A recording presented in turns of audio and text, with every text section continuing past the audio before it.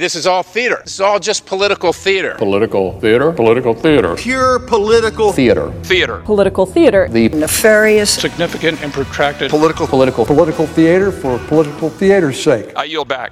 From Washington, this is Political Theater, Roll Call's review of the spectacle of politics on Capitol Hill and across the country. I'm Jason Dick.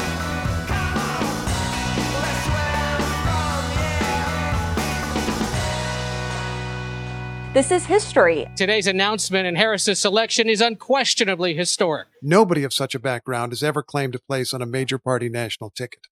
Kamala Harris made history again this week when she became the first Black woman and first Asian American to be on a major political party's presidential ticket. The daughter of a mother of Indian descent and a Jamaican father, Harris has had many firsts in her career. She was the first county district attorney for San Francisco, the first woman and first African American elected to the position. She was also the first Black woman to become California's Attorney General. Harris became the second Black woman to join the Senate, winning the California seat vacated by Senator Barbara Boxer in 2016. And not quite 4 years ago, then Vice President Joe Biden swore her into a Senate seat from California. Now Biden is counting on her to help him win the White House as his vice president. With us on Political Theater today to talk about this pick is Mary Curtis, roll call columnist, longtime political correspondent covering the intersection of politics, culture, and race. Mary, welcome. Good morning. And I'm feeling very much into the ancestors, so you must call me Mary C. Curtis. Mary C. Curtis, of course.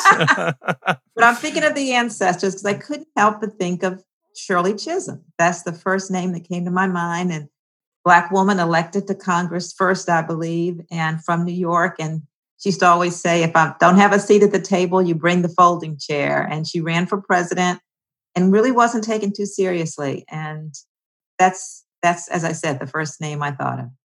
And, you know, it's I think about Shirley Chisholm a lot also because in the Capitol, you know, they've got this great portrait of her, as you said, a longtime congresswoman from New York and first Black woman to run for president too. And it is this sort of moment. I can't remember where I heard this, but I think it was in this, you know, kind of onslaught of coverage yesterday. Just there was a lot of news starting about noon when we started first seeing that Biden was talking to people and telling them who he'd picked. That you know, it's your obligation as a first to make sure you're not the last. And I think that you know, that's something that really resonates, I think, with a lot of folks in these sort of times. So let's talk a little bit about just what this means, you know, first, you know, for the country to have a Black woman on a major party's nominating ticket. I think it means a lot because particularly young Black girls, in the same way as people saw Barack Obama in the White House as just a role model that you had not seen before and opening up possibilities. I think young Black girls and young Asian American girls as well, let's not forget. And she is the child of immigrants. So young immigrant children in this country see this person and it opens up the possibilities. And between her policies and her politics and her very persona, it does stand in stark contrast to the Trump-Pence ticket, however you want to say it. And I think it is a moment. And when you saw so many of the African-American women and Asian-American women on TV talking about it, there was an emotion there that transcended whatever the words were coming out of their mouths. And you saw it with Representative Barbara Lee and Maxine Waters. I am overjoyed. I feel that this historic moment is one that I will savor for many, many years to come. You saw it. I saw it with Vanita Gupta, who served in the Obama administration. This announcement today gives us all hope. It has us fired up because of what it says about our future, about the future of this country. And I just think it's an absolutely historic choice. You saw it with so many people. And there was a pride that the bench was so deep when Biden said he was going to pick a woman and it narrowed down to it probably will be a woman of color. Then you saw, could it be Karen Bass, or could it be Susan Rice, or Val Demings? Yeah, I mean, Stacey Abrams. You saw, oh my goodness, and so the whole sense of when people say, well, would this person be qualified? You saw all these people who had been working in the trenches. And then you also, I think, Black women have been the backbone of the Democratic Party, Black voters in general, but Black women in particular. They vote very strong for their graphics, and they did support Hillary Clinton as opposed to the majority of white women. And I think you saw a sense of, wow, not being taken for granted. And that was interesting too, I felt. Now I'm looking at it as a journalist, and I'm a Black woman myself. And obviously I've been in some rooms where decisions are made in journalism and elsewhere. And you always do feel a little bit alone. And you think twice about raising your voice sometimes. And you do know that when you do, you'll get hit with the things that Kamala Harris, has already been hit with. Ambition, these qualities that in men, particularly white men, are looked at as a plus. This is a go-getter. This is an ambitious person. But for women, particularly Black women, it is looked on as something that is a negative. But she held on to that and embraced it and said, my mom told me, she said, when you step out, you will be hit for the very things that the world admires. And you just have to get past that. So I think that conversation resonated with so many people out there. I remember my mom telling me, you have to work twice as hard to get half as far. And then when you go out there, you have to make sure your demeanor, your dress, you smile too much, you smile too little. It's like, oh my goodness. And then I have to do my job too. And I think that you saw that out there. And also the energy she's going to bring to the ticket was quite evident from the start. So it will be very interesting. The first thing I heard going around, everybody was saying October 7th, the debate between Vice President Pence and Senator Kamala Harris. It was almost like a pay-per-view fight or something. Right. And one thing that is interesting to me too is that this is of the four people on the major tickets, Trump, Pence, Biden, and Harris. I mean, Harris seems to be of a, it does sort of say like, this is the next generation. I mean, I think that if 10 years ago, you would have said that the ticket in 2020 for the Democrats would be Biden, Harris, I think most people would have probably thought Beau Biden, the vice president, the former vice president's son who died of cancer a few years ago. Yes. But Beau Biden and Harris were colleagues as attorneys general, he for Delaware and she for California. And it almost feels like, I mean, you never want a vice president to outshine you necessarily, but she certainly has, as you said, this star power. And it is like, I wonder, has anybody ever said to somebody like Trump, you're just too ambitious, like that's a big knock against you. I mean, like I wonder if that is something that is just going to seem kind of ridiculous on its ear at a certain point. I know we're not there yet. Well, first of all, it was very emotional, that bit in the announcement when Joe Biden referenced his son's relationship with her. And you felt that emotion there as well. He had said he wanted somebody simpatico. And yes, when Trump came out and he used the term nasty, which he seems to reserve for women. She was extraordinarily nasty to Kavanaugh, Judge Kavanaugh then, now Justice Kavanaugh. She was nasty to a level that was just a horrible thing, the way she treated now Justice Kavanaugh. And I won't forget that soon. And it really sounded off. Because, he talked about she was mean and tough. Well, this is coming from Trump, who tweets insults even when his enemies, so-called enemies, are dead, like John Lewis and John McCain. I mean, and so it, first of all, seemed very ironic. And it did seem tone deaf to say in this age now, nasty. I felt, who will this appeal to? Because actually now with, women after Me Too and all of this, the whole sense of calling a woman nasty, and he said it was the meanest thing, it hit with a climb. And this is not the time for that when we're talking about these kinds of issues. And I don't think it will have a lot of appeal, even in the suburbs that he's trying to win, and among those white women who the majority of them voted for, President Trump in 2016. It did seem off for the age. And if this is the way they're going to go, I don't think that will work. I mean, initially I saw the ad calling her a radical, which I think some in the Democratic Party on the left would have an argument with, and then saying that she's just this nasty person. And then he sort of took up for Biden and said he was mean, she was mean to him. And I think that makes Joe Biden look stronger.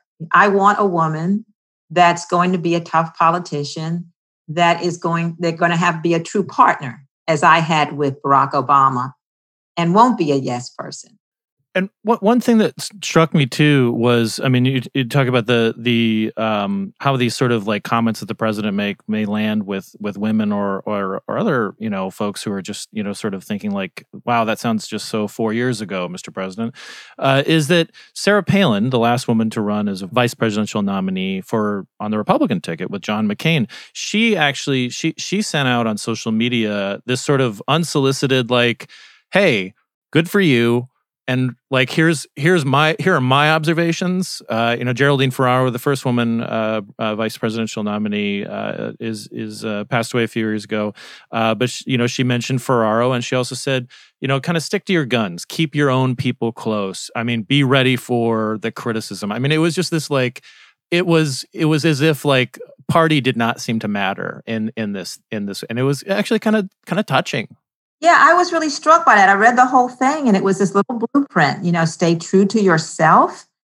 And it was as though you're in the sisterhood as opposed to Democrats and Republicans. And it made me realize too, and I covered Palin quite a bit, and it made me realize how hurt she felt and how isolated in her own campaign. So she felt this relationship with Harris because she's warning her of some things to come. And I was quite touched by that as well, and looked at Palin a little differently, I believe, because she is recognizing that she is going to get hit with some of the same things that Sarah Palin was in her campaign, and it did transform her image. And that was, as you say, quite touching in a way. Another thing about Harris is, she went to an HBCU, Howard University, and I believe she's the first person on a ticket that has gone to an historically Black college university.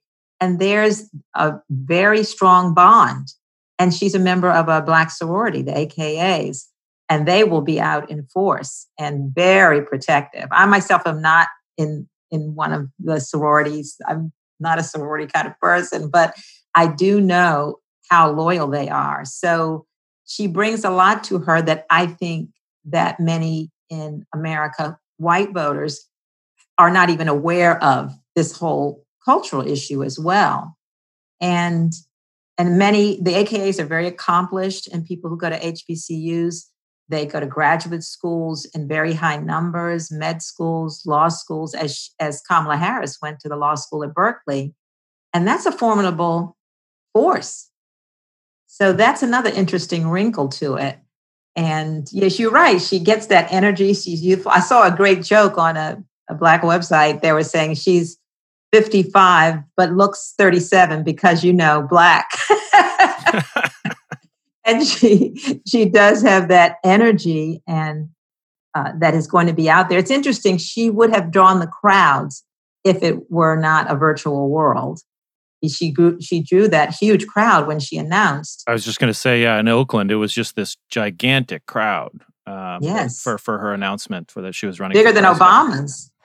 And we can restore America's moral leadership on this planet.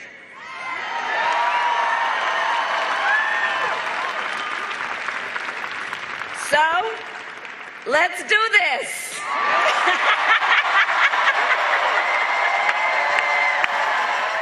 And I wonder too, I mean, just to divert a little bit from just the the race like aspect of it is that she and Biden now will comprise a ticket like that. None of their 4 degrees come from an Ivy League school, and I wonder if that also has some resonance culturally. Because we're in an Ivy League world, or an Ivy League world that has been made by people who went to Ivy Leagues, on the Supreme Court, in the presidency, and so forth. And then all of a sudden, you got a guy who went to Delaware and Syracuse for his degrees, and then a woman who went to Howard and Berkeley. And I think that's kind of a big deal too, right? I do think so. Think of the first Black president and how he had to be pristine in every way according to the rules that society sets. I'm not giving value to one or the other, but he and his wife, Barack and Michelle Obama, Harvard, right? Yeah, Harvard Law School, and he went to Columbia, she went to Princeton. They had, and their family was pristine. Everything was pristine. And it almost had to be because they still were withering attacks that he wasn't even born here, right? But you're right, it is different. And he's got that Scranton guy, I'm going to go to Pennsylvania and I'm one of you. She's the HBCU, she can go and do the stepping in the line. And it is a cultural shift. What's interesting to me is you already saw some Bernie Sanders supporters be a little upset that he even came out in support because they were hoping for a very progressive partner. And her politics are very close, out center left, perhaps, although she would say, I believe that she has gone in for a lot of criminal justice reform. If you look at her Senate record, if you look at how she's questioned folks like Bill Barr and Brett Kavanaugh, that she has a very progressive record. But there has been some criticism and some disappointment. And you will see what the reaction will be. As I said, many of their surrogates are going out to say, listen, young folks, listen, progressives, look at the policies, look at where they are now. But that has been interesting. Although that will also make it harder for, I believe, Republicans to paint her and Joe Biden as wild-eyed leftist radicals.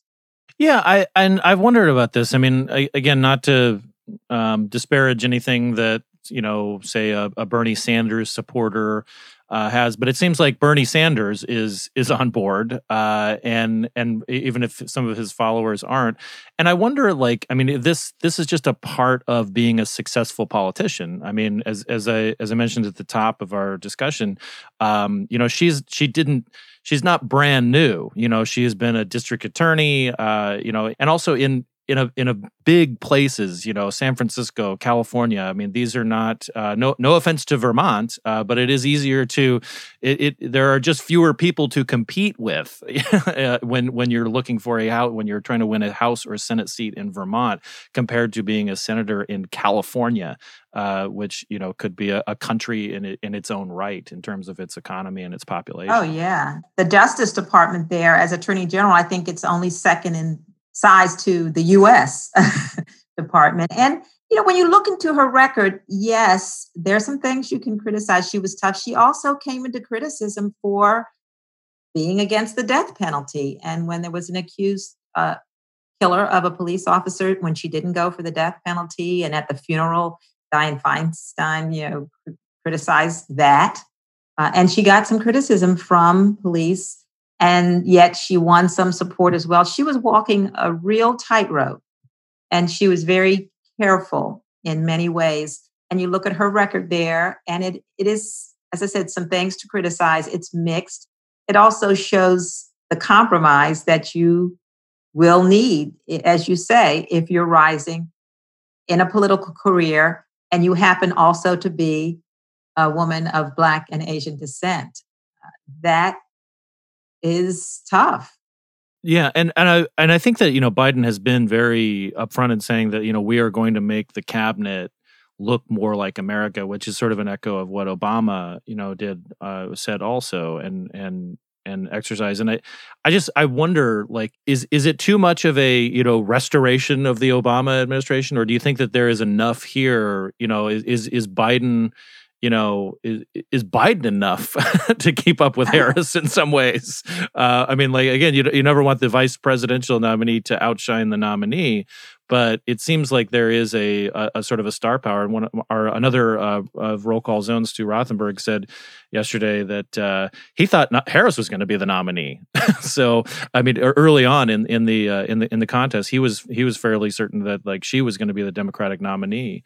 Is there that danger that she becomes the kind of the star of the show? Well, as I said, to be a Black woman and to get anywhere, you know how to walk that tightrope and thread that needle. And she has made it very clear that she is the vice president to Joe Biden. And in the future, she's the future of the party. And obviously, he will be, 78 at the time of the inauguration. And of course, that doesn't mean anything. He's obviously going to be the president. But he's also never been hesitant to have strong people on his team. And he's also already said he is going to put a Black woman on the Supreme Court. So it seems like he is not afraid of the future. And so, I think that Kamala Harris, yes, she is a star, but I also think she knows how to campaign as his vice president and that she will be looking for his policies and supporting his policies. And that's the way it is. She's got time. Before we let you go, Mary, just as a reporter, you've been covering, politics and particularly race and politics for years. Just personally, like, tell me, like, what your reaction was to this news when we saw it. Personally, as a Black woman who's been in professional spaces, all her life and has had to navigate these things, when I heard it's not that it was unexpected. Of course, she was the odds-on favorite, but it actually became a reality. And when you're Black, you never think something's going to be a reality until it is. I just felt like a freedom, a weight being lifted off. It doesn't make any sense that it took until 2020 for a Black woman to be put on the ticket to be the nominee of a major political party in America, because Black women have been the blood, the life, the soul, so much in and of America since its founding. But it did. And when it happened, I was happy to be alive. I wished my mom could have seen it, and my oldest sister, who has passed. Of course, I was on text with my sister, who is my remaining sister. And as you can hear, I'm just getting emotional thinking about it and experiencing it. We are such a part of America, Black women, but in many ways, large and small, America finds ways to disregard, disrespect, ignore us. But we keep going. And this was just a joy. And it doesn't mean I can't cover, criticize, question, all of those things, because I am a journalist, as you know. But that moment, it's hard to describe. It was just very emotional. And as I said, it just made me realize for the younger generations, there are people who grew up, young kids, who saw Barack Obama and thought, oh, presidents are Black. And now people will say, this is a Black woman, a Black and Asian woman on the ticket. And this is just the way it is. It's history. It's just history. And I just felt that it was overdue, but it certainly is about time. That's a good spot to end. Well, Mary, thank you so much. People can, they can follow you on rollcall.com and at your own website, maryccurtis.com. And I'm looking forward to our future work together. Thanks so much.